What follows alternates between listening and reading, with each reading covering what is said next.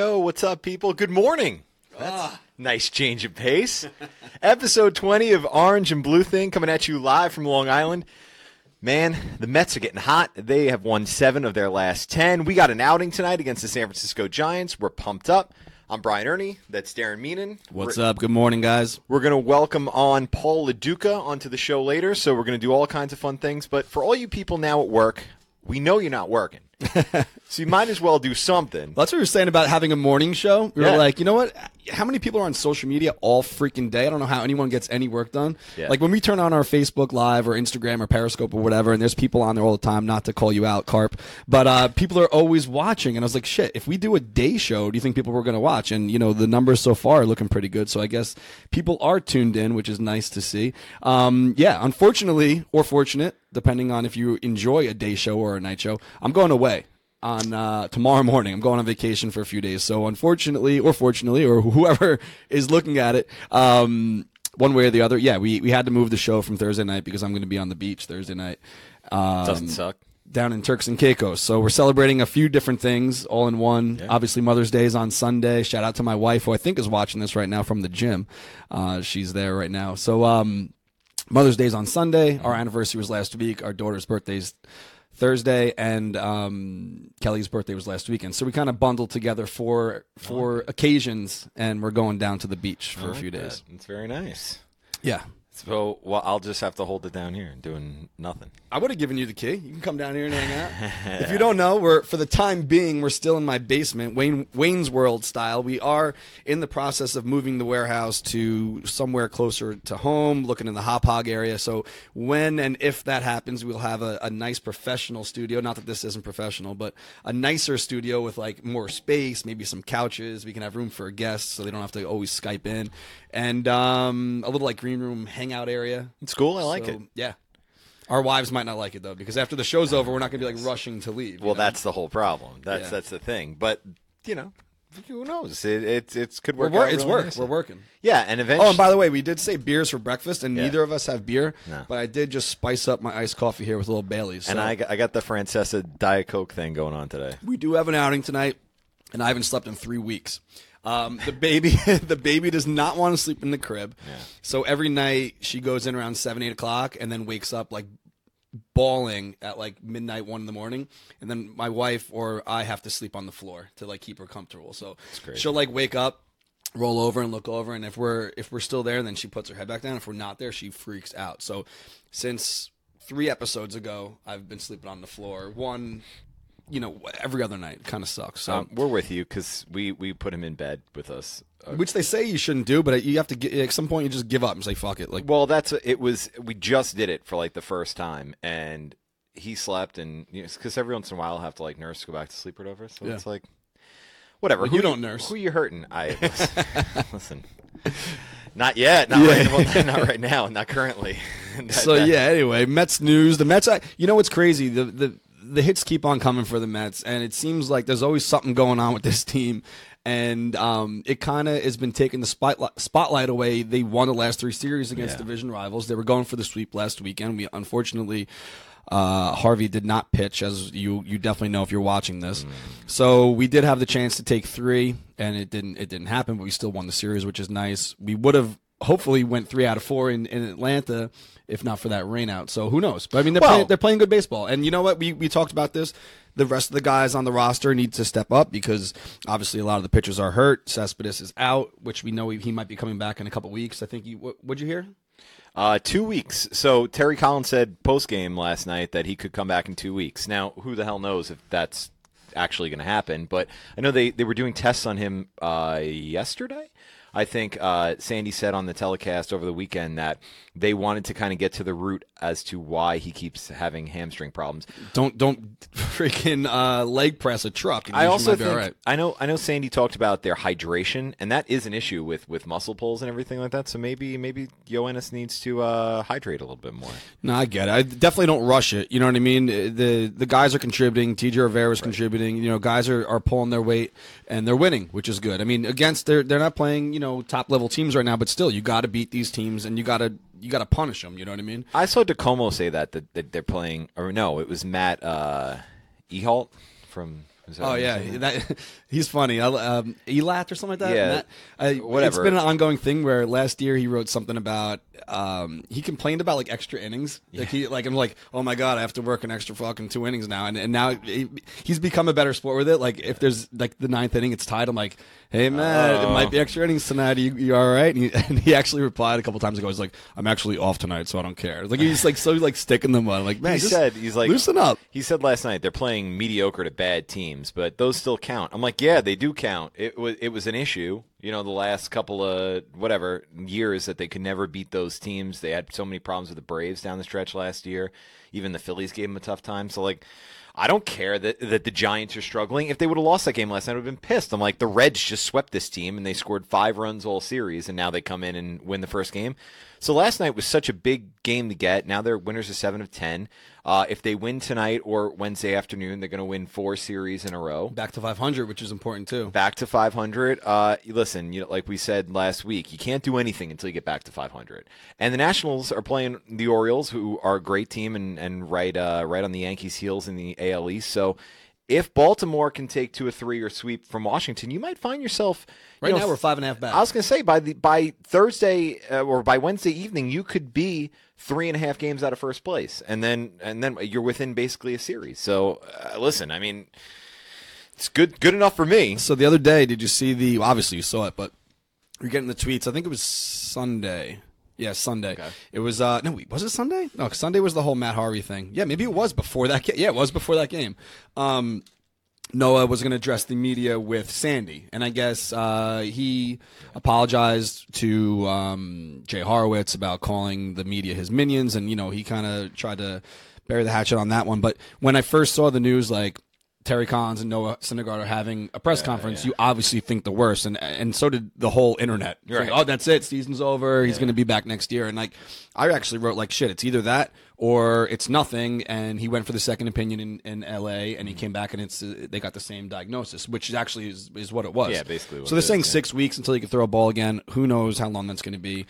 Again, like with him and Cespedes, don't freaking rush it. We need these guys down the stretch. Well, that's what I'm saying. We're hoping that we get to the playoffs, and we need them in September. We need them in October. Could you imagine if a team in the playoff race acquired a guy like Noah Syndergaard at the deadline? No. So that's exactly like getting him. Yeah. That's like it's like when the Astros acquired Randy Johnson at the deadline back in like '97 or whatever it was.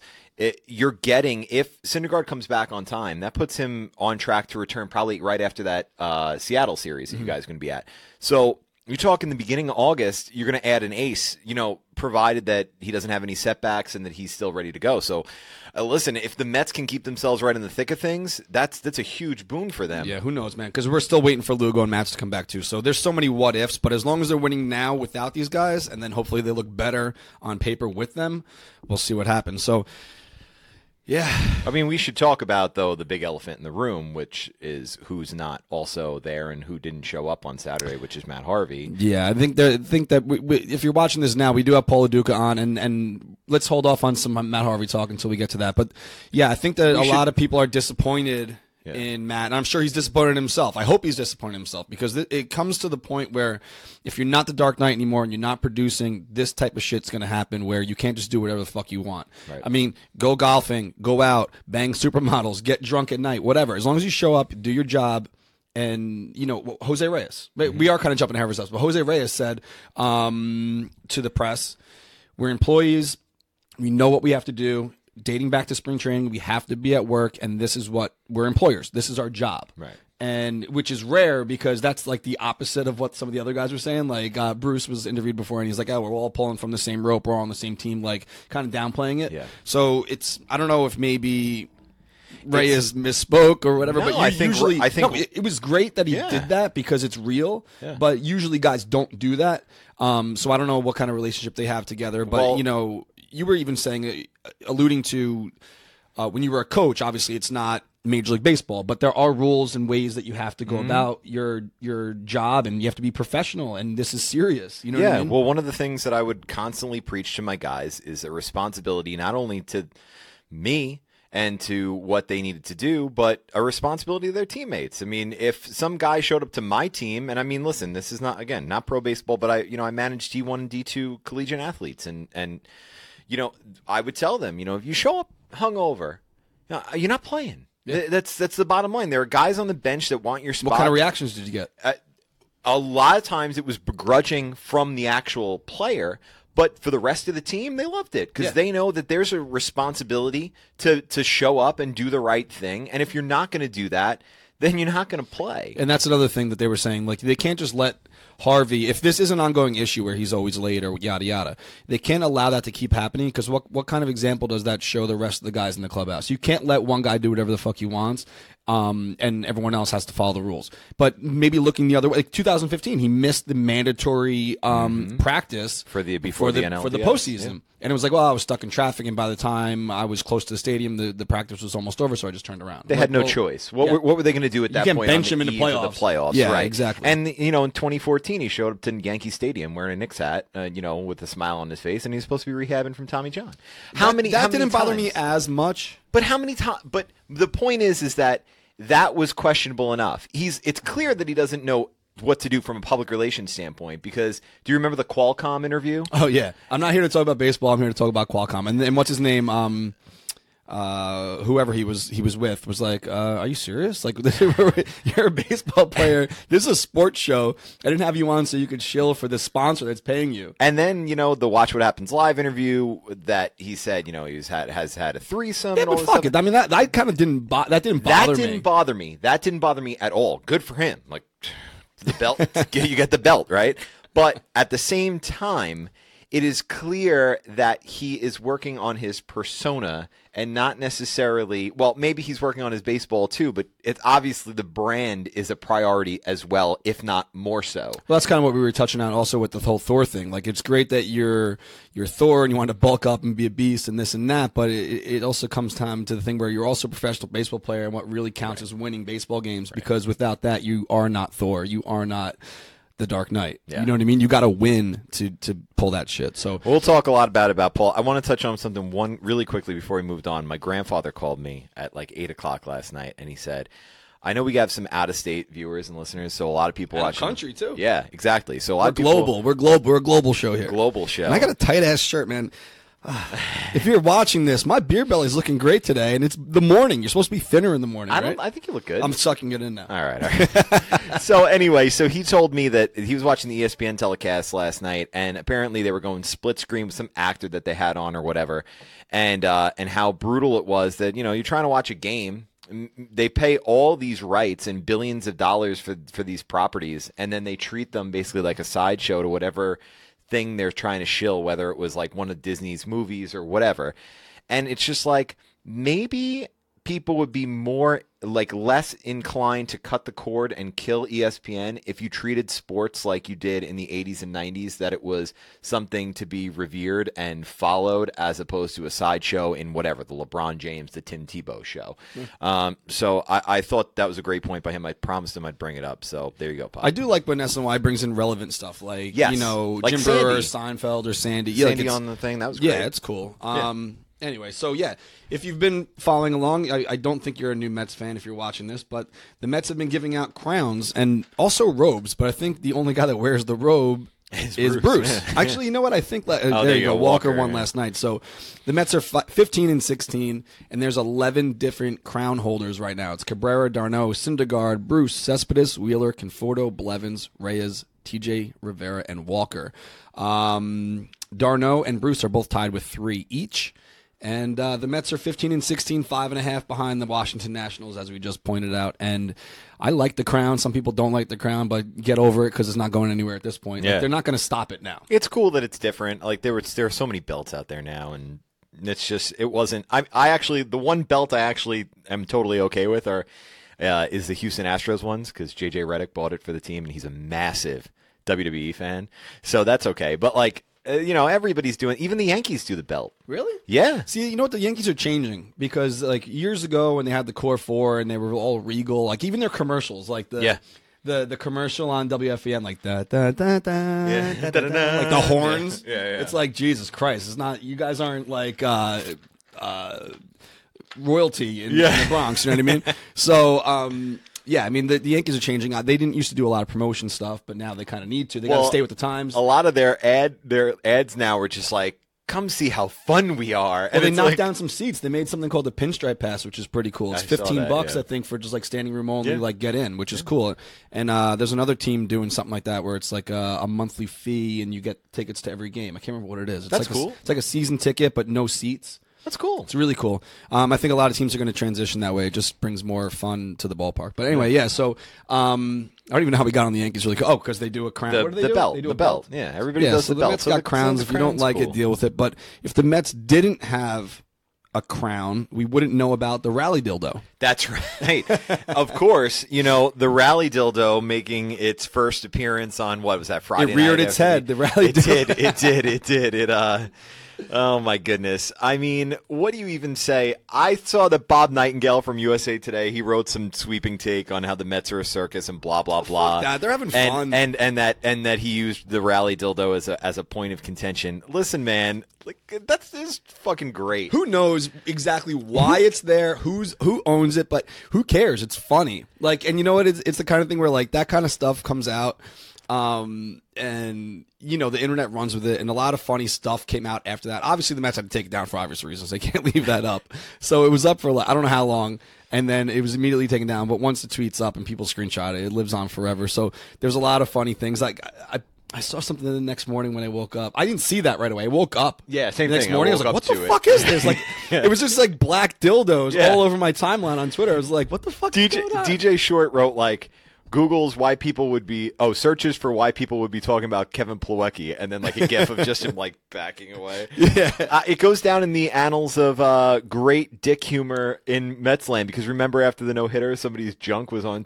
live TV. Oh yeah, I think that was supposed to be Ike Davis's dick walking by behind Dickie, but we never found out. But I think it was Ike Davis. But the other thing that was funny, like we spoke about this, but it didn't end up getting time to do it. But Shu and I were hanging out the day after, and I was saying something like, "Oh, we should like make a skit where we call the rally dildo and have a conversation with him." Like, and we had started. yeah, there was a couple of good ones. jokes. Like, so what are you doing in the clubhouse? Well, the game kind of went quickly. I usually run around in between the innings, and you guys came back, and I was surprised. It's a shitty job, but you didn't really learn the ins and outs of the team. And, but listen, I thought it was hilarious, and I know you have it up on the screen that our friend Julia. Oh yeah, we gotta get to Julia here. Yeah, did some great dildo related humor, which.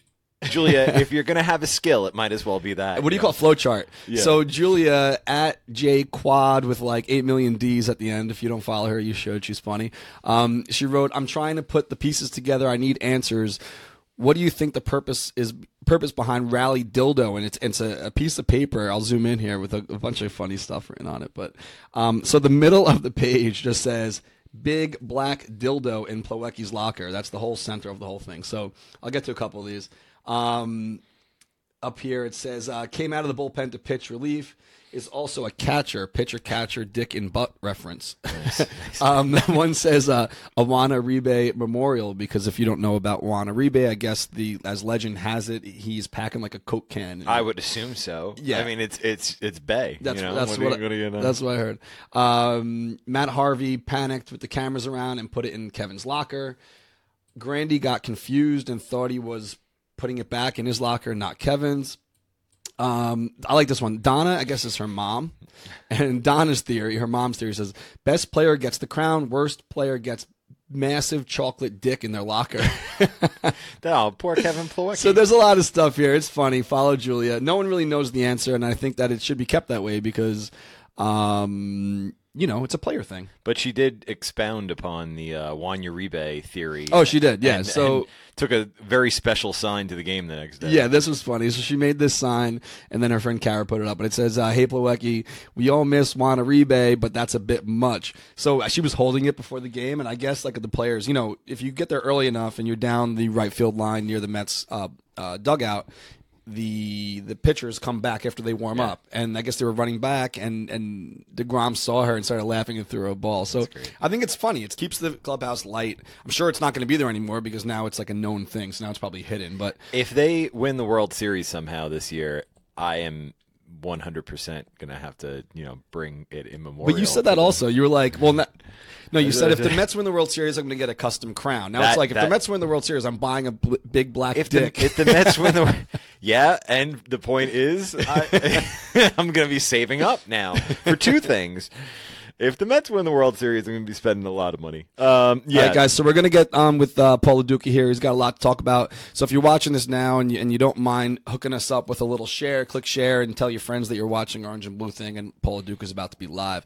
Again tonight, McFadden's pregame before the outing. This is our 66th outing, and people like to think that we don't have a winning record for some reason. It's always become a thing like on the internet, like, oh, the Seven Line Army's there, they lost again, like we're some like bad luck or whatever. But we're 36-29, so we are above 500, and we did see a lot of losing baseball in 12, 13, exactly. 14. So we're not doing too bad, and I think tonight we're gonna up that number to 37-29. We'll see. So.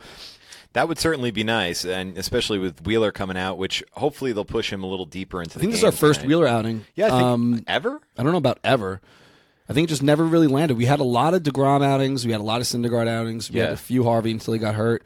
Done Matt's, a lot of Matt's outings. With I don't remember. I mean, we must have had Harvey outings. I mean, Wheeler outings, but I mean, obviously none in a couple of years. Yeah, that's interesting. We should look that up.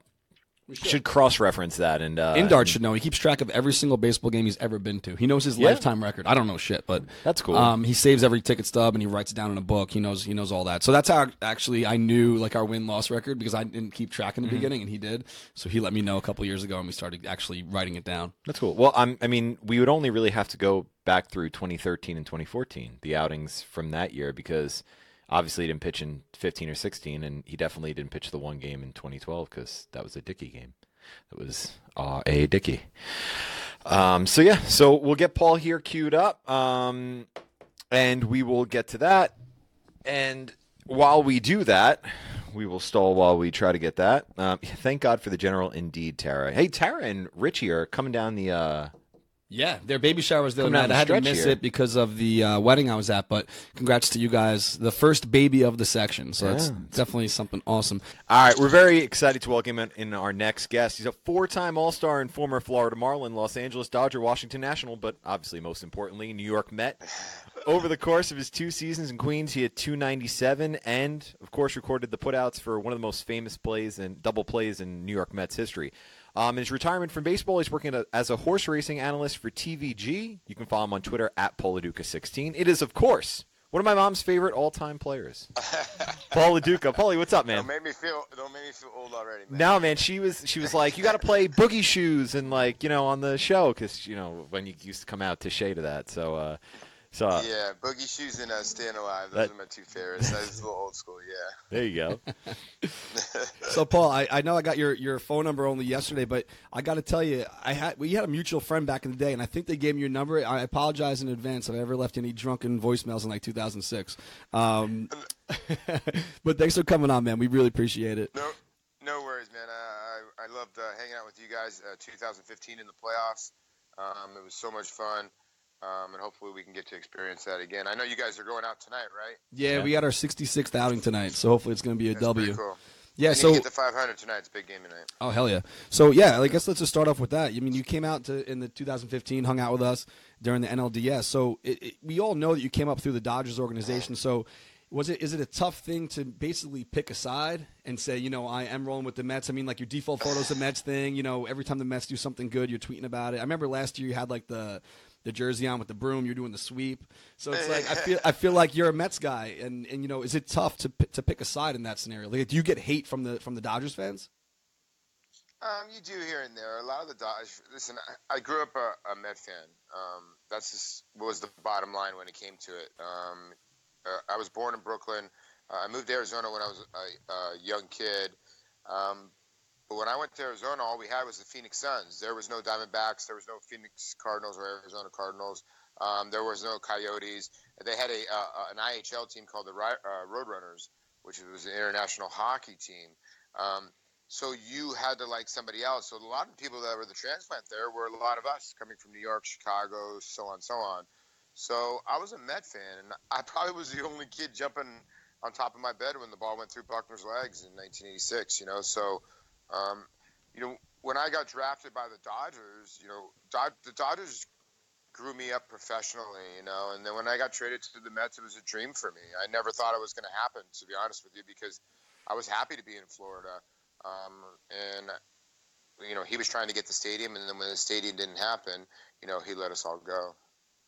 Well, obviously, it's been an insane 2 weeks here in Flushing, and I know you had. It's always an insane 2 weeks with the Mets, isn't it? It's been a long 2 weeks, about 10 years worth of them. So I know you had a big opinion on the Harvey situation. Let's talk about that for any of those who may have missed it on Twitter. I think we're going to put it up right here on the screen. Yeah, we also put the video up. This is video on Facebook, but we also do the podcast afterwards on iTunes. So let me just read the tweet here, and then we can just dive in a little bit. You tweet the other day, all the rumors about Matt Harvey are completely wrong, but what he did I can't defend. He let his teammates down more than anyone, hashtag LGM, and then followed that up with a second one here. 17 years I played, and I showed up at the park every single day, including the day my mother passed. Underlying problem here, but a text takes 2 seconds. It's hard to argue with that, Paul. Well, my thing about the problem is I love Matt. I've hung out with Matt multiple times. I find him to be a little bit like Kevin Brown, but he's nowhere near Kevin Brown when it comes to showing up at the ballpark at the right time or just doing the right things. You know, Kevin Brown had a contract where a lot of people took that personal with the Los Angeles Dodgers when I was coming up about he had his own flights. He would fly certain places and not with a team, and guys took that personal. And I remember one day on the plane just turning around to a lot of the guys that were talking crap about him, basically. And I'm like, listen, man, here's the deal. That dude's going to win 20 games for us. And here's the other thing. All 7 days or all 6 days of the week, if we have an off day, he is on the bench at 6:45, suited up, rooting for your ass to get to first base, second base. He's not in the clubhouse eating snacks or whatever, and he shows up every 5th day, and he's our best pitcher. So he negotiated his contract, what he needed to negotiate. These are big boys now. They get to do what they want. But listen, if you're going to get to do what you want, you also need to do what your team needs. So Kevin had different flights. So on off days, he flew home to be with his family. That's how he used his flights. And he got a bad rap for it. Now, when it comes to Matt, the issue that you have here is if you really read my tweet, you end up finding out what really happened. If you really actually dissect the tweet. And what the tweet is I was talking to my father about this last night.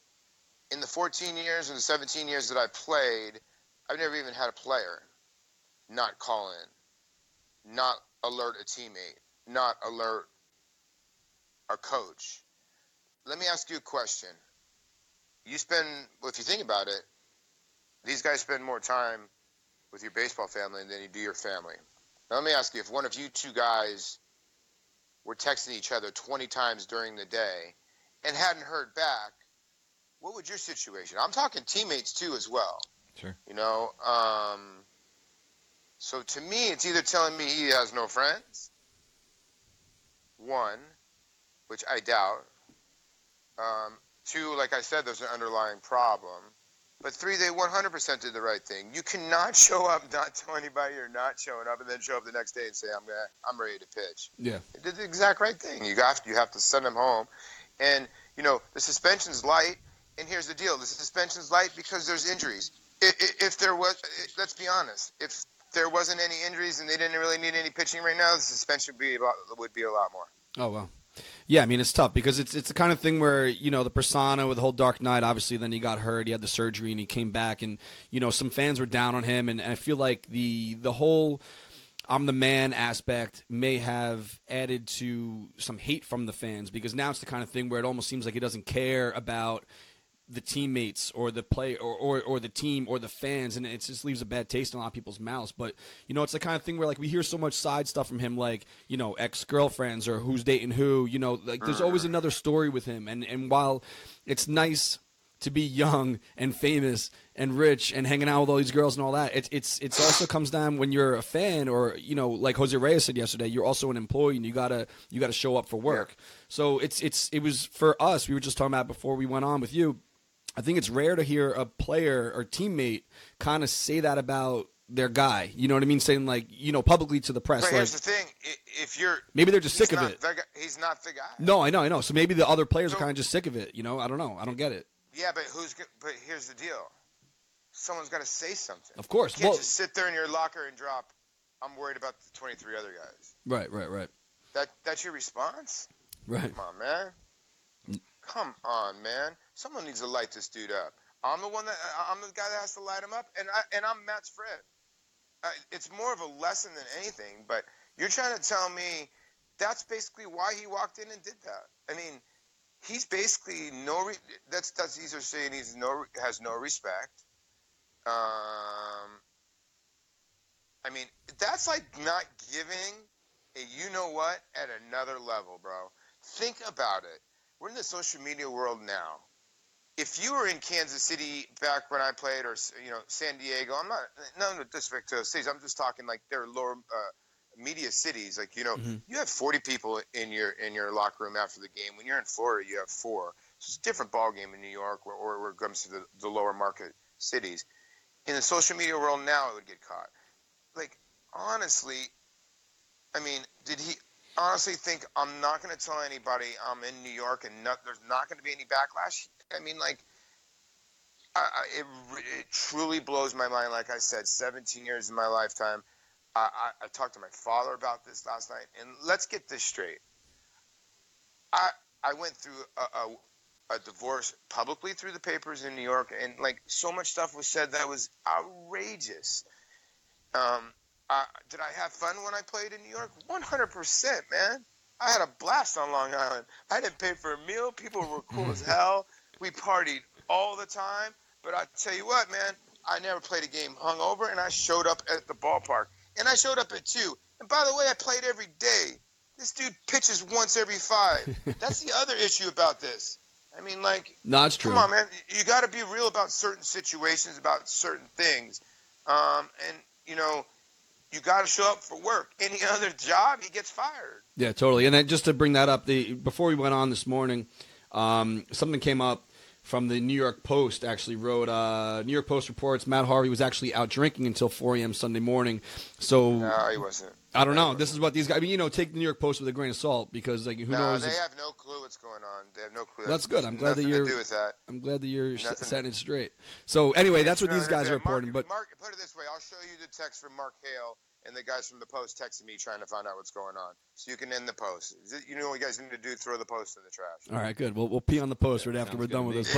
But yeah, so no, you know what it is. I was texting with another ex-player about this, and it's like, not that he was the biggest Matt Harvey fan, but he was saying that the press is such a way of building you up and then tearing you down when you're not doing good. And it's kind of the same thing where with Syndergaard last week when he didn't want to talk about the MRI with the press and kind of had words with them about Horowitz being whatever, with the press being the minions. And it's kind of the type thing where these guys are getting so big for their britches, and I don't know if it's getting to their heads or whatnot, but you got results count. Results are the only thing that matters, and as far as to your employer and the fans, you know what I mean? Well, you make just a phenomenal point, to be honest with you, Darren, because results matter. It's all that matters. And what have you done for me lately? Yeah, totally. The other thing, and that's just the bottom line. I mean, you could have a kid come up and go 5 for 10 and hit 5 broken bats, and a kid come up and hit 10 absolute rockets, go 0 for 10 and get sent down. But it's about results. You make a great point, and that's all the team wants. So, when it comes to the media there in New York, they're relentless, number one, and that's just the bottom line. I mean, the issues I always have with them is you have the good guys in there, and you're going to have the guys that want to stir things up, and because you have to keep everything fresh in New York. They want to try to stir things up and turn things against guys and things like that. And that's the problem with a guy like with Matt. Like that would if he would have walked in, a lot of people are tweeting at me. I've been tweeting at me. Oh, if he would have walked in, you would have said. I would have said something. He wouldn't even have got past my locker. Carlos Delgado would have said something to him first. Billy Wagner would have said something to him second. Tom Glavine would have said something to him third. It wouldn't even have got to my locker. So, we had like 4 or 5 guys. So the problem that you have is you have nobody in there in the clubhouse that's saying something to the media as well. I yelled at those guys constantly. There's a couple times I hung from my locker, I got strep throat. So, I'm not talking today. Listen, as a player, there's some days you can just tell those guys, you know what? Go home. You don't have to answer the questions all the time. But when the heat is on you, stand in front of your locker like a man and answer the questions. If it's an off day, I don't need to answer any questions. It's my off day. But there's certain times, certain place for everything. But you make a great point. There's got to be an accountability. And there's certain kids in there now. First of all, they're letting too many kids in the locker room. And the credentialed guys that are in there now, you're getting certain hacks in there that are just feeding off the other stories. So you got to be careful what you say. You really can't win anymore. And I understand the way David plays the media game because he plays it straight like at a Bull Durham. Take it one day at a time. We'll get him tomorrow. He's just so bland with his answers. But I get why he's bland with his answers because of the New York media, the way they spin things. But at some point, you're the guy in there, man. Someone needs to blow that dude up. You know, it's funny too. That's me being a friend of Matt. I'm saying someone needs to blow him up in there. No, yeah, I mean, and as fans too, I mean, a lot of fans I feel like are going to boo the guy when he comes back, but like that's not the way I don't play the game like that. I mean, I'm a Mets fan and I cheer for the team, and I'm hoping that he gets back to being the Dark Knight type player because we need that. We don't need this guy being drunk and missing starts or whatever or getting suspended. But you also bring up the press and the way they are with certain players. Reyes had his struggles and his off-field stuff and the suspension and all that. He was going through a tough start in the beginning of the season, and he was getting hammered. Are we going to send this guy down? Just DFA the guy, whatever. Granderson at the same time was basically hitting nothing either, but you didn't hear his name at all because that's the way that he has a nice rapport with the press. So it's like it depends on the player and the scenario and the situation where some guys get thrashed and some guys don't. So it's just it's a tough, man. It's a tough sport. No, you make a good point. You make a very good point. And then Jose made a bold statement. When you can't make statements anymore when you're not the player that you were in 2006. So, and I understand the pitching was going to be the difference. But it was wishful thinking for all of us. We all thought of as Met fans. Were all these guys going to be healthy to start the year when none of them have been healthy at the same time? And I just think a lot of us had wishful thinking because of that. The bright side about this, the start of the season, you always got to take the bright side about these things because when you have injuries, you have other guys that get chances to play. And to me, Michael Conforto is ever coming out of the lineup, and I think that's what every Met fan wanted to see. Oh, hell yeah. I think every Met fan wanted to see him progress.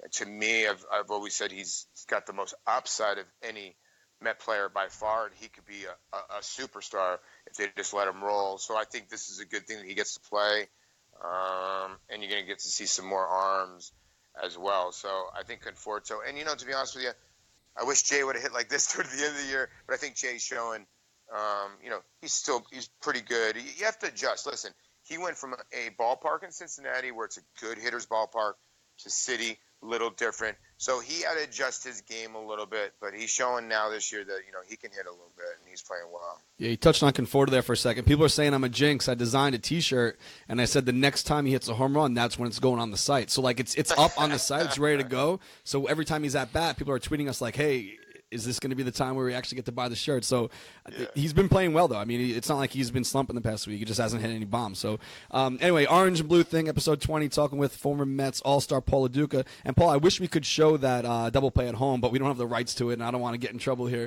But, yeah, I was at that game, and that was very exciting for me to be at. I couldn't afford to hit the playoffs, but, until then, I was delivering pizzas and saving money and bartending and this and that. So in 2006, I went to every single playoff game. I had my World Series tickets printed. Unfortunately, didn't get to use them. But, that game was electric. And let's talk about 2006. So we should talk about the 06-07 stretch because you were there, and obviously it's a big point of contention for some Mets fans. I thought that the 2006 year was the year. I was totally convinced. So I want to know, did you guys in the clubhouse think that was your year, your world title, and are you kind of shocked that you didn't beat the Cardinals and go on to play Detroit? I think all of us are still shocked. And then after Endy caught the ball, I still don't know how we lost the game. Yeah. But it's one of those things where it's not meant to be. But Yeah, it was the best team. I mean, it was it was a bomb squad. It was the best offensive team I ever played on. I mean, you had Jose Reyes at his powers in his prime. You know, I was at the end of my career, but you know, I didn't have to do much because I could handle the bat in the 2-hole. And you know, not towards the end of my career, but I was backing a little bit, at least catching wise. But then I had then you had Beltran, who was at the height of his powers. David Wright, the height of his powers in his career. Delgado, maybe towards the tail end, but still pretty darn good. And then you had Moises Alou and Sean. I mean, you can go on and on. Maybe Xavier Nady, obviously, at the beginning of the year. And I still contend to this day. I mean, if Duaner Sanchez doesn't get in that cab, we don't lose. I mean, we do not lose. And it just is our bullpen got a little bit lighter, and we lost that series in Game 2 when Spezio hit the ball off the wall off Moto. Losing that game because we should have been up 2-0. But that was the big game of the series, I think. I mean, because 100%. I think you guys put up. I think they scored a run in the first, but then Delgado hit. I'm pretty sure a 3-run homer in the first. So yes. It was, and I think you were up 4-2 for most of the game, and I know you, like you mentioned, they tied it on that Spezio triple, which was with 2 outs off Moda. And then the Sotoguchi home run, which I think shocked everybody. I was there that night. Obviously, I remember pretty well, and I mean that was just the game of the series. Everybody points to Game 7 and Beltran and whatever, but even the 6th inning of Game 7, where Jose had a chance to Valentin, that is, with bases loaded and 1 out, but yeah, that's where we lost the game. There's 2. Yeah. You drilled it. I mean, that's just. See, I can talk baseball with people like you, man. Dude, this guy, I feel weird sitting next to Brian. Like, we first started this show. This is our 20th episode, but we sit down here, and I'm more of like the idea guy with like the shirts and the organization for the outings, and the guy that like wants to crush beers and whatever. He just remembers all that shit. He wasn't even playing in the game. You know this because you were there and you were a player. He remembers shit. These notes here are for like questions we're gonna ask you. There's nothing here about a game, and he can tell you like everything. It's crazy. Okay, so there are 2 threads, but hold on, I'll show you this because I'm in my game room. As you can see, if you look at it up here, oh, nice. That's the original poster that Sports Illustrated gave us all, and we all got to sign it. So it's hanging up here. But so Game 2, Spezio is up, and if you go back and you watch Game 2, I called changeup 7 times. And he kept shaking me off. And I went to the mound. I stood up once, and then I went to the mound, and I'm like, Guillermo, what's going on? What do you want? I go, no, I want a fastball. I want a fastball. I want a fastball up. I want a fastball up. I want a fastball up. I'm like, okay. I go, why? And he's like, I want a fastball up. He was so insistent on throwing a fastball, and I was like, okay, no problem. I said, but here's the deal. We're throwing a fastball nowhere near the zone, and then we're coming back with all changeups. That's it. I said, he goes, okay. And I'm like, all right. So I'm walking back to home plate. I set up about a foot outside, and if I remember, I had the target up. He threw it right down the middle and dead low. And Spezio was a dead low ball hitter, and he hit a bullet off the right field wall. And I remember putting my head down and just like telling myself, like, because – sometimes I always wanted to beat something over the pitcher, like, no. But there's sometimes you're wrong, too. And to me, I always told myself I wanted a pitcher to throw, even if it was the wrong pitch, to throw it with conviction than the right pitch with non-conviction. And that was my thought process in that moment. And that cost us the game. And then, the Sotoguchi home run, I still feel that was sort of on me, too, because he owned Billy Wagner. Yeah. If you go look at those stats, he owned him. And I wanted to actually stay away from him. I wanted to actually throw him some breaking balls and some other stuff. And if we had walked him at the time, we walked him at the time. But I was a little worried, too, because he could run and this like that. And then, boom, he hits a home run. So there was just a couple things. And then after Endy caught the ball, we loaded the bases with nobody out, and we didn't score. It was the double mo. It was a double momentum where we had so much momentum. Shea was literally shaking I never, and I'm getting chills now as I talk about it, is shaking to having the bases loaded right after that with nobody out and not scoring. And it almost like Shea went completely silent. It was like I said, the double reverse Mo. And yeah, that sucked, man. man, I was actually sitting in one of those nights. I was sitting in the last row of the mezzanine for that catch, and if you ever been up there, you actually had to like duck down to see. You couldn't see the scoreboard or anything from those. There were seats in the house, but that's the only thing I could find. So I'm sitting there like this, and I see the catch. I'm like, holy shit! And you're right, like the upper deck was seriously moving, and I was like, well, if this is how it ends, it's a pretty good way to go out. But yeah, and then obviously after the game, we were walking back to the car, and it started raining. It was just like add insult to injury. The game, it sucked. Really but was. I remember that was raining on the way home. I'm reading the comments now. Everyone's like, man, we're so depressed now. Yeah. We're trying to. Well, let me be the Debbie Downer one last time, because I do want to ask this. We talked so much about clubhouse dynamics over the last 20 minutes that I really want to know. After 2007, I don't want to bring up another painful memory. It's 10 years later. I want to mention this. I did look up. Paul hit .291 with 4 homers and 21 RBIs in 25 games, September of 2007. So while the whole team was kind of melting down, Paul and David Wright, who I think hit like .350 over that stretch, were going strong as ever. All I want to know is, you lose that game 8-1 to the Marlins. Afterwards, is everybody just getting out of there as quick as possible, or does somebody stand up and say, listen, guys, next year, this is going to be our year next year, we'll finish the job, whatever? What was the scene like after that? Because fans have no idea about clubhouse stuff. What was that like? All right, I knew I loved you for a reason. That was tough, man. 2007, after 06 to come down to 07, and the part about it is like, they let go of all the guys besides David that did well down the stretch in 07. I didn't even get a call back. To this day, I still have yet to get the call back. Now, I've talked to Jeff, and we've ironed a lot of things out. And like I said, I'm a Met fan, and I come to the games, and Jeff and I talk to each other. But I was pissed, man. Yeah. I was really pissed. Because to me, like you said, I was rolling in September and had a couple games in Washington. I had a 2-home run game in Cincinnati. And guys were they were handkerchiefing and they were choking. I'm like, and I remember talking to the team at one day. I'm like, what is going on? We need to get our shit together. We need to get going. I mean, Delgado had a team meeting one day. So, that was a rough year because, to me, I thought we were a better team than we were in 06 on paper. But the chemistry had gone away. Pedro was hurt, and Pedro was hurt in 06. That's the thing about Pedro. I love Pedro tweeting, the Mets are always riddled by injuries. I'm like, bro, you're the one that was hurt in 06. Can't break. So, Pedro was hurt. El Duque was hurt. We were on fumes, man. Phil Hughes came up. And a lot of those guys were trying. John Maine was in and out. Oliver Perez was just inconsistent. You got to understand, in 06, we were rolling with those guys that were like, you were literally at the Vegas crab table rolling the dice what you were getting, and we were trying to get to the bullpen. But the thing was, in 06 to 07 was, our bullpen wasn't the same.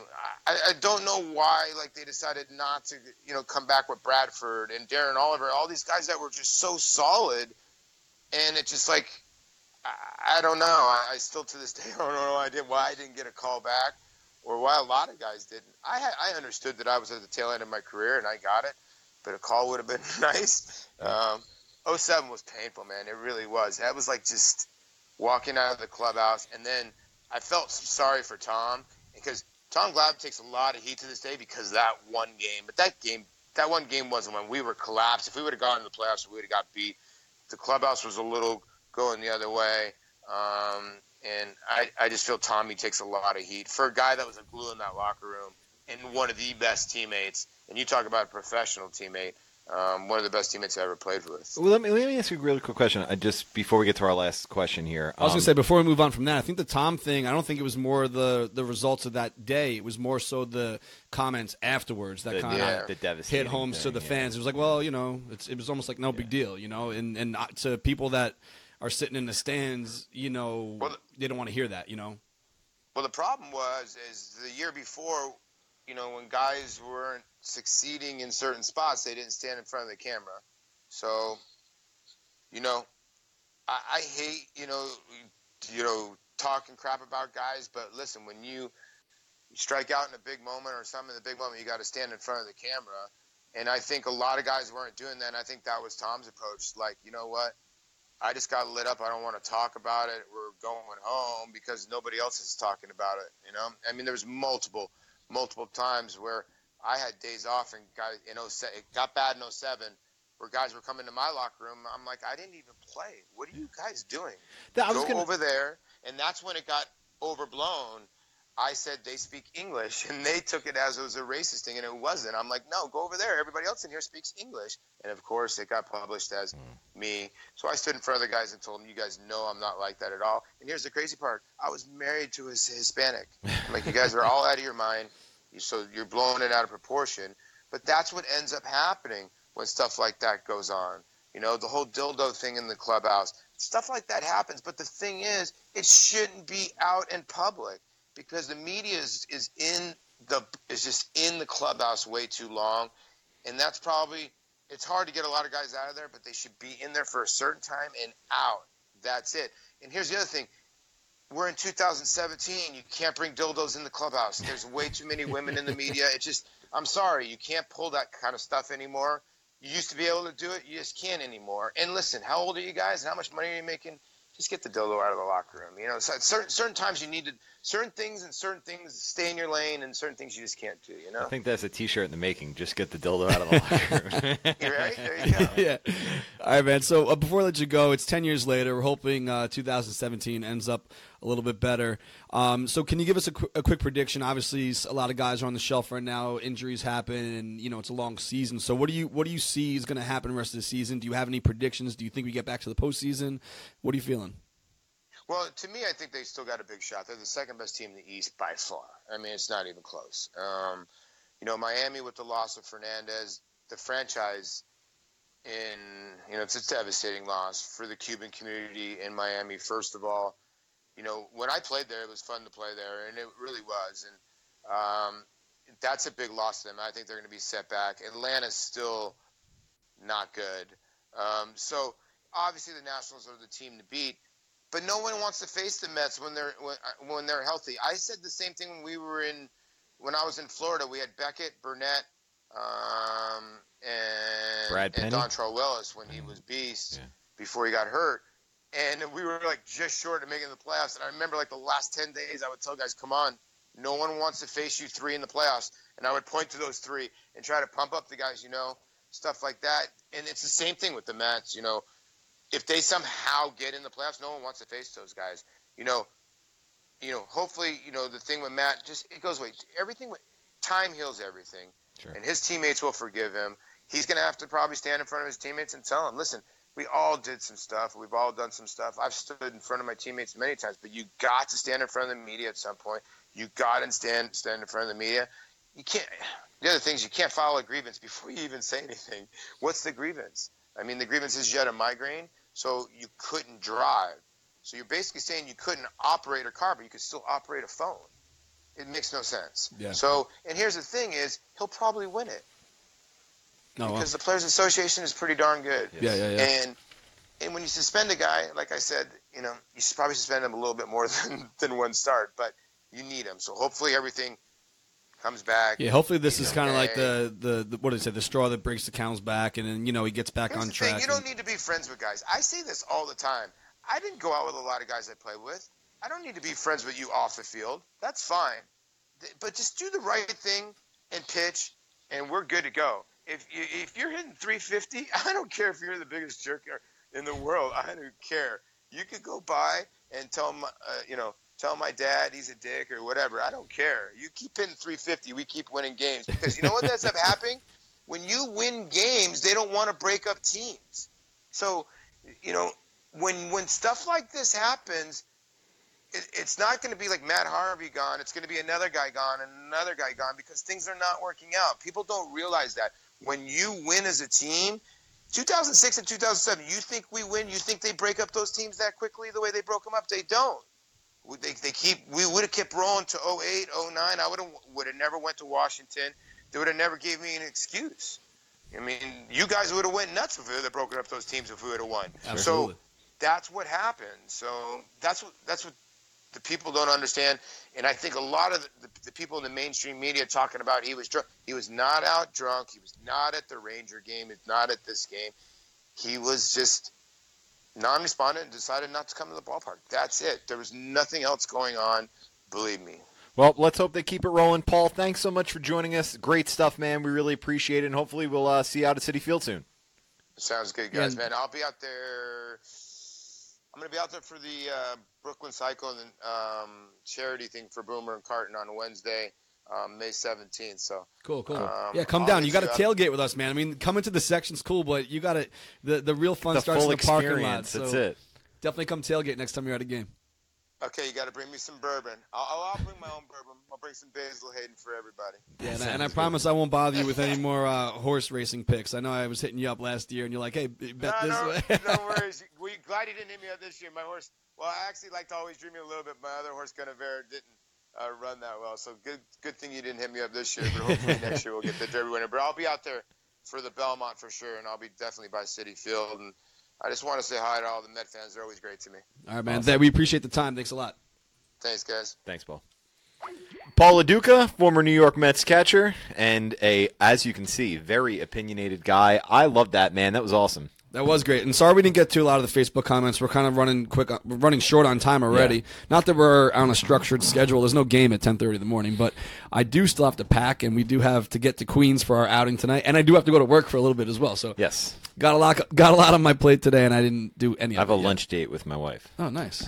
Yeah, he took the day off. I got to get ready for my vacation. But we did get some voice memos this week, and since we were talking about Harvey, this is still pretty relevant here. So let's get to this first one here. It's actually a video voice memo, which is cool. We keep telling you guys you can send videos, you can send questions, whatever the hell you want. We'll pretty much answer anything as long as it's somewhat relevant to what we got going on. Where is it? Here we go.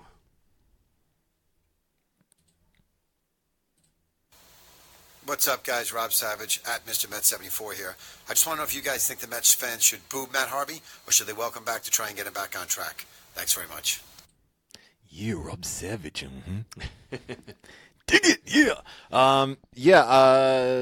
No, I'm not going to boo him, but I mean, I'm probably not going to cheer him for a couple games. I'm really frustrated with Matt, but I support him, man. I hope he does his thing. An effective Matt Harvey is what's going to get the job done for the Mets. So they need to. That's why I wasn't disappointed that they are holding him off till Friday in Milwaukee. Let everything fade. Yeah. If he goes out and throws 7 shutout innings in Milwaukee, throws a no-hitter. Yeah, or throws a no-no or something like that. No one's going to care when they come back. It's going to be all's forgiven. So. Listen, winning cures all, as you results, like before. we were just talking to Paul, results are the only thing that matters. But, it's the kind of thing where last year we did plan that impromptu trip to D.C. when everyone was down on Harvey, and we only went for him. And it's kind of, it's disappointing hearing that this guy isn't as serious about being a big league baseball player and winning baseball games. Migraine or not, like Paul said, it doesn't take that long to send a text message. Who knows? Things will come out in the next couple of days, I'm sure. Last night I read a story that the Mets actually sent a couple security guys to his house to check on him on Saturday night just to make sure, and he was there. So it's not like he was out doing something else. Who the hell knows what's going on? I don't want to boo any of our players. I didn't boo Jason Bay. I'm certainly not going to boo Matt Harvey. Shit happens. He's a Met. We need him to win. We need all these guys to produce, and results matter, and that's what I care about. So no, I'm not going to boo Matt Harvey. I know people will. But let's see. It's just not our thing. We've said that before. Imagine this Friday he throws a no-hitter, and then the next day people are lined up at Modell's to buy the no-hitter T-shirt from that Majestic drops. Yeah. So it's the kind of thing where it's what have you done for me lately type of scenario for sports in general. So we'll see what happens. We did get a cool voice memo from Ireland. Let's get to this one. Hey guys, Les here, a lifelong Mets fan from Ireland. A few years ago, Bud Selig came up with a radical realignment plan, which would basically have turned the American League and the National League into Eastern and Western conferences. So what I'm asking is, would you like to see the Mets and the Yankees in the same division playing 18 times a year, a bit like the old Brooklyn New York Giants rivalry back in the day? That's cool. Well, two things.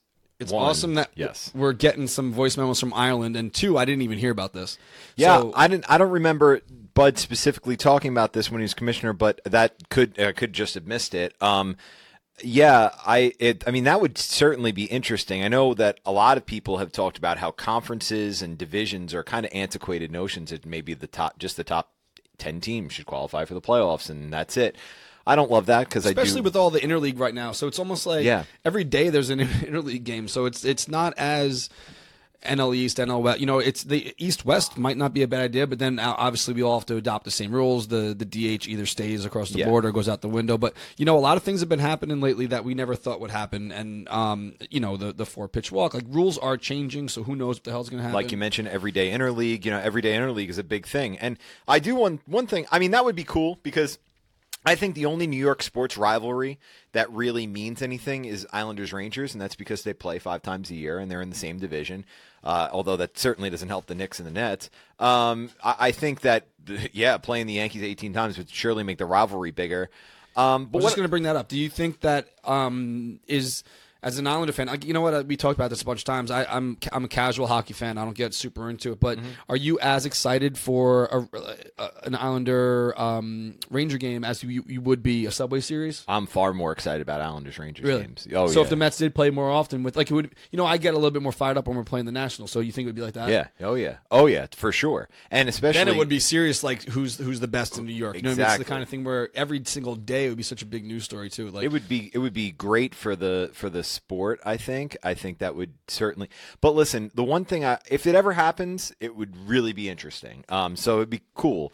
The one thing I do think they need to fix in the existing schedule is they need to balance out the schedule. There's no reason they need to play the Nationals 18 times and the Giants 6 times. I think that's just ridiculous, especially because if you structure these schedules like this, you really all that. Each division being good is cyclical. But I think they do it on purpose. You can't play the Giants that many more times. You're not going to travel across the country for 2 separate long road trips. But you could. I was going to say, the only reason it's like this is to artificially manufacture regional rivalries. So, like, the only reason why it's like that is so that, hey, there'll be more juice in a Mets-Marlins series. I couldn't care less. I'd rather see the Giants come in one more time a year and get to see guys we don't see all the time than see Giancarlo Stanton 85 times a year. You know what I mean? It just doesn't do it for me.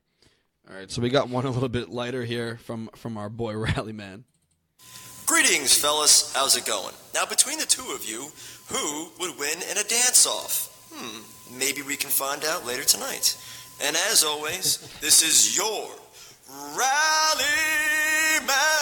from 515 and the Big Apple Reserve. Nice. Attaboy. I mean, I don't know. Who would win in a dance-off? You dance? Not me. I don't like dancing. Okay, so I guess then I would win by default. You know, I do the slow dances because, you know, I want to try to be a somewhat good husband at a wedding. Because it's swaying and hugging. I'm not a big dancer. I leave that to Shu. Shu does his moves. But what about you? Oh, I dance, you know, at weddings and stuff like that. I used to dance at the 8th grade, you know, at the school dances. And it was like when reggae was like, oh, to Mercer. It was like, you know, like you do like the whole like get over here on the knee. Yeah, I actually do have pretty decent rhythm. I know, Craig Kramer, I see you that you think Darren would win. Believe it or not, I have some decent rhythm. Yeah, I'd go with you on that one. So I saw something funny last night. I showed it to you prior to going on, and you hadn't seen it yet. So we sometimes like to highlight a clip of the week, and this one comes from Sports Illustrated. It's pretty funny. Check it out.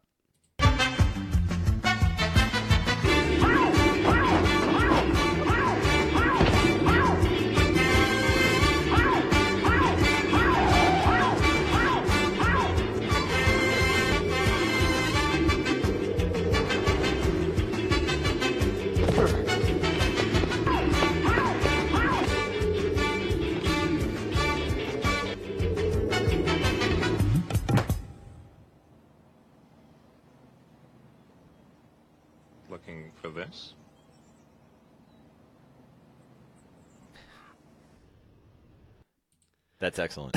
Yeah, that must have taken a lot of time. I've done some motion graphic stuff like that before, and like to move the head around, like it must have. I don't know who did that for Sports Illustrated, but it came out freaking awesome. Well done. If you don't know, if you've never seen that movie, you better climb out of that rock you live under and go watch Ferris Bueller's Day Off. But classic scene. Ferris spent the day, which was the long. Have you seen the movie? Probably. I used to watch it all the time. That's the longest day ever. I know.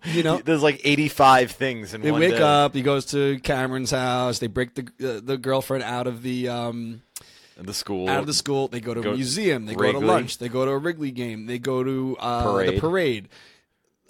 They go swimming. They go swimming afterwards, and like Cameron wants to kill himself. And Cameron was in Egypt's land.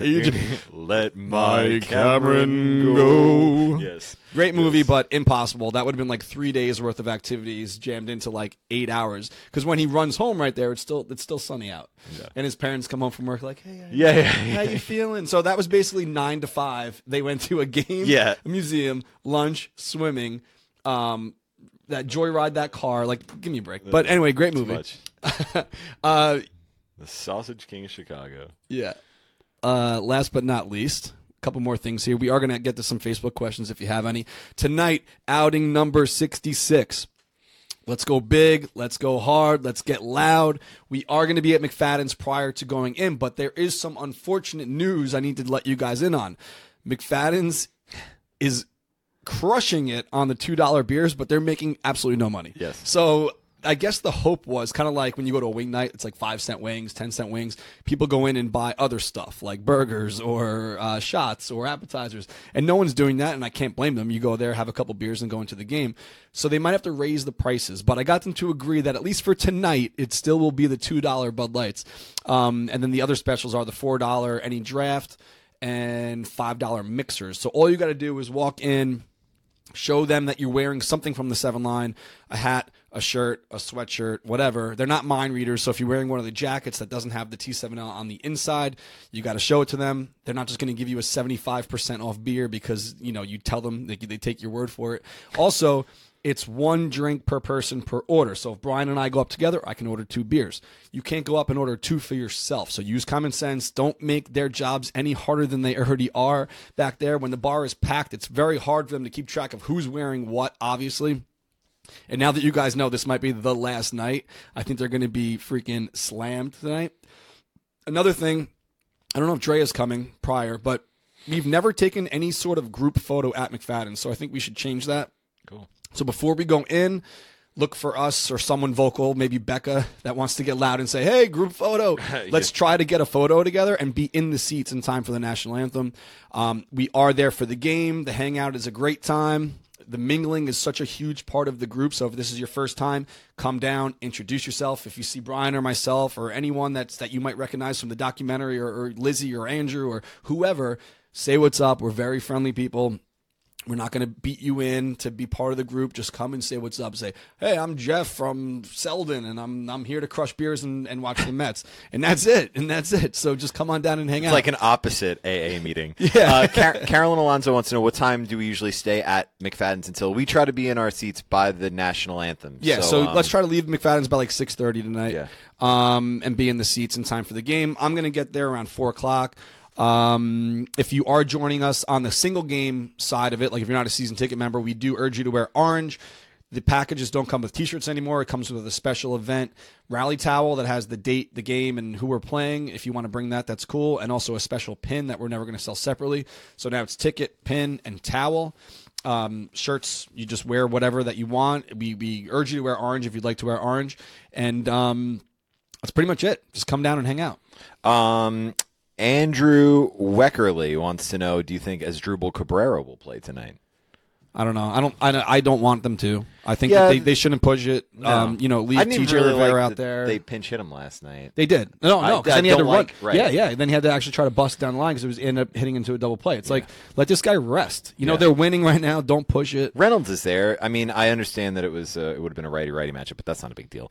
Rob Montana wants to know, just how quickly will the Conforto shirt be up after his next home run? That's going to be tough because if it happens tonight, we don't have anyone behind the scenes. It's me and Lizzie, and we're both going to be at the game. So I know the quantities. They're in my phone. It's not a pre-sale. The shirts are ready. They're ready to go. We saw, that they're being printed right now. As we're doing this show. We just saw them. They're printed right now. So they are ready to go. It's not something where it's like a pre-sale where we're taking orders and then shipping them, whenever. If I can get internet connection, I'll do it immediately. Bear with me if it happens tonight and we're at the game. Obviously, it might be a couple minutes later, so don't jump off the Shea Bridge if it's not up immediately if you're at home. Don't jump off the Shea Bridge no matter what. Yeah, no matter what. Yeah. Try to enjoy the rest of your days. Continues. Two more. James Williams wants to know timeline on Subway Series tickets for Citi Field going on sale. Oh, man, I'm not exactly sure yet. We did announce that the Houston tickets go up on the 16th at 8 p.m. at night. That's going to be first. Just trying to get the away ones over with. That's our last away game of the year, and then I'll start concentrating more on the home games. We are sold out up until August, and if you haven't been paying attention, we're not going to the Bronx anymore. If you want to know about that, just watch one of the older episodes or search our blog on the7line.com, but we're not going to the Bronx. There are going to be 2 outings at Citi Field. And we're going to try to plan some sort of gathering of our group for the away ones at a bar or something. Maybe we'll even do a live show there for this Orange and Blue thing. So, anyway, if you enjoyed the show. One more. We got another one? Yeah, final, last one. You sent that tweet out the other day about me and the away outing. Oh, yeah, dude. Craig wants to know, are you going to kidnap me to an away outing at some point? To your credit, you had a lot of shit going on. You tried to come down to D.C. The planning this year just didn't happen. I wish you were there. It was a good game. I wish I was there, too. Are you coming to the Cyclones one?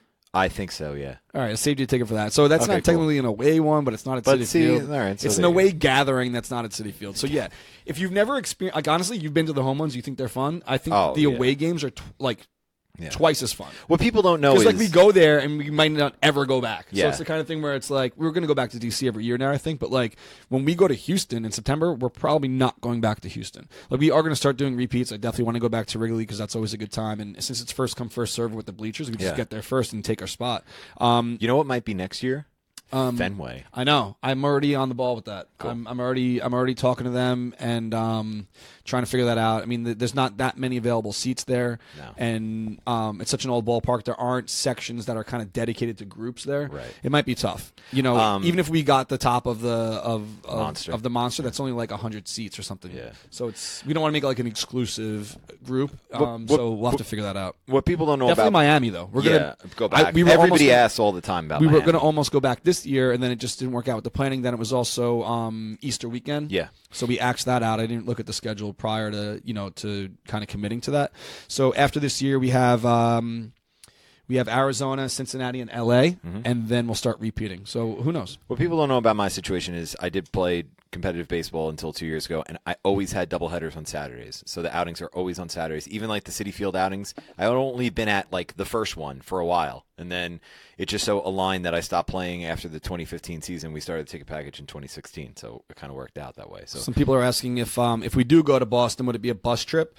I might plan a bus trip, but I'd probably stay. I probably wouldn't do the bus. I have some family in Boston. Boston's a great city. And, definitely bus trip to D.C. is one thing. If you want to go down and sightsee in D.C., that's another story. But going to Philly is a bus trip whenever we went back in 2014. But I think for Boston, I think we should go and stay for the weekend.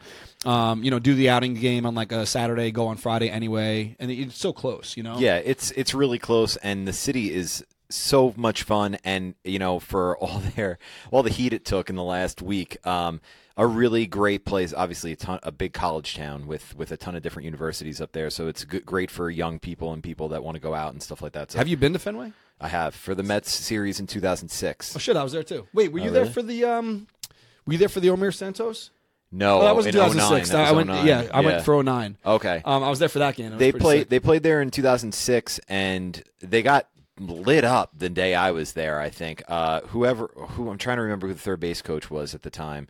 Matt, the guy who Manny Acta was their third base coach that year, and he got a couple guys nailed at the plate, and I think Pedro pitched the game, and I'm pretty sure Pedro got hit pretty hard. But anyway, yeah, I was there for that one, and then the Santos one, which was the highlight of 09. I wasn't there for that, but I watched that. We stayed at a hostel that oh, cool. It was pretty cool. It was pretty close by. It was $30 a person. Yeah. You're not in the room anyway. You're going to the game. Nah. You just want a place to sleep after you get all sauced up at the game. But yeah, it's going to be a good one. I'm hoping that they go up there. So maybe next year it'll be Boston, and then we just have to hope that LA, Arizona, or Cincinnati lands on a weekend. Hopefully it does. I've been to Cincinnati already, so I've only not been to 2 so far in the National League, which is That's cool. awesome. Been around the block once or twice. That's so, it. All right, guys. So bring the noise tonight. Wheeler on the Hill, going for the series victory, which would be nice. That'll be their 4th straight series victory, which is always nice to see. Mets are rolling, and like Paul said, let's get past the rally dildos and the Harvey bullshit and get back to winning baseball games and being serious about it, because the fun is fun, but what we're really there for is the wins, and that's what counts the most. So let's get crazy tonight.